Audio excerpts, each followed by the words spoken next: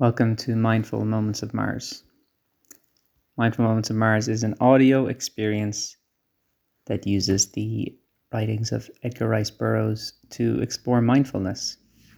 We're currently reading The Chessmen of Mars by Edgar Rice Burroughs. The current chapter is focusing on a character called Gek, and we're getting to know Gek. We're getting to know all about him. Getting to know Gek. Getting to know I don't know the next part of that song. If it wasn't clear, I was referencing that song from South Pacific. Is it South Pacific? Getting to know you, getting to know all about you, getting to like you. Is that how it goes? Getting to know you like me. What's South Pacific about? I think they're American military people on an island. And then there's a love story with one of the local women. Is that what it's about? It's not relevant because this is about Gek. Gek is a Kaldene. He's a misunderstood Kaldene. He's got many emotions just writhing about inside him like a bucket full of eels, each one more emotional than the last. And he is a music enthusiast. He would probably like South Pacific. He would say something like, "Sing Bali High now." And then they would have to sing Bali High, which is another song from South Pacific. I don't know South Pacific very well. I saw it once. It was a school play that I saw when I was in school. I wasn't in the play. I was an audience member. But I remember Bali High. I remember Listen, this is not a South Pacific audio experience. This is a Edgar Rice Burroughs / mindfulness audio experience. But right now it's a Gek audio experience. Let's just get down to Gek. Let's get down to business. That would be better, wouldn't it? Let's get down to business. Okay, what's going on? Let's read this book. And he, Gek, was to die for this theory. The theory being that the ultimate plan that the Kaldenes have is to become perfect brains with no physical needs that just exist in the bowels of the earth.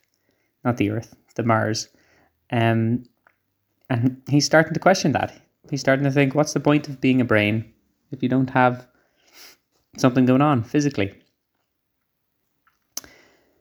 Lud had decreed it. The injustice of it overwhelmed him with rage, but he was helpless. There was no escape. Beyond the enclosure, the Banths awaited him. Within, his own kind, equally as merciless and ferocious. Among them, there was no such thing as love or loyalty or friendship. They were just brains. He might kill Lud, but what would that profit him? Another king would be loosed from his sealed chamber and Gek would be killed. He did not know it, but he would not even have the poor satisfaction of satisfied revenge, since he was not capable of feeling so abstruse a sentiment. Let's hang on. This seems like backpedaling from E or B. So Gek has been filled with various emotions up until this point in the chapter. But now when he considers killing Lud, he did not know it, but he would not even have the poor satisfaction of satisfied revenge,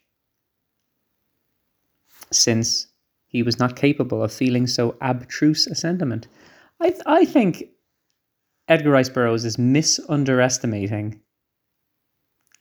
He's misunderestimating his own creation in Gek. Gek has a deep inner life. He's filled with emotions. And I think he could very well feel the poor satisfaction of satisfied revenge. Gek, mounted upon his Rykor, paced the floor of the tower chamber in which he had been ordered to remain. Ordinarily, he would have accepted the sentence of Lud with perfect equanimity, since it was but the logical result of reason. But now it seemed different. The stranger woman had bewitched him. Life appeared a pleasant thing. There were great possibilities in it. The dream of the ultimate brain had receded. into a tenuous haze far in the background of his thoughts. At that moment there appeared in the doorway of the chamber a red warrior with naked sword. He was a male counterpart of the prisoner whose sweet voice had undermined the cold, calculated reason of the Kaldane. "Silence!" admonished the newcomer. His straight brows gathered in an ominous frown, and the point of his longsword playing menacingly.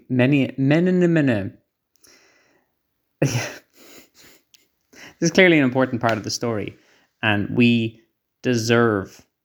all deserve to experience it without any words being misspoken.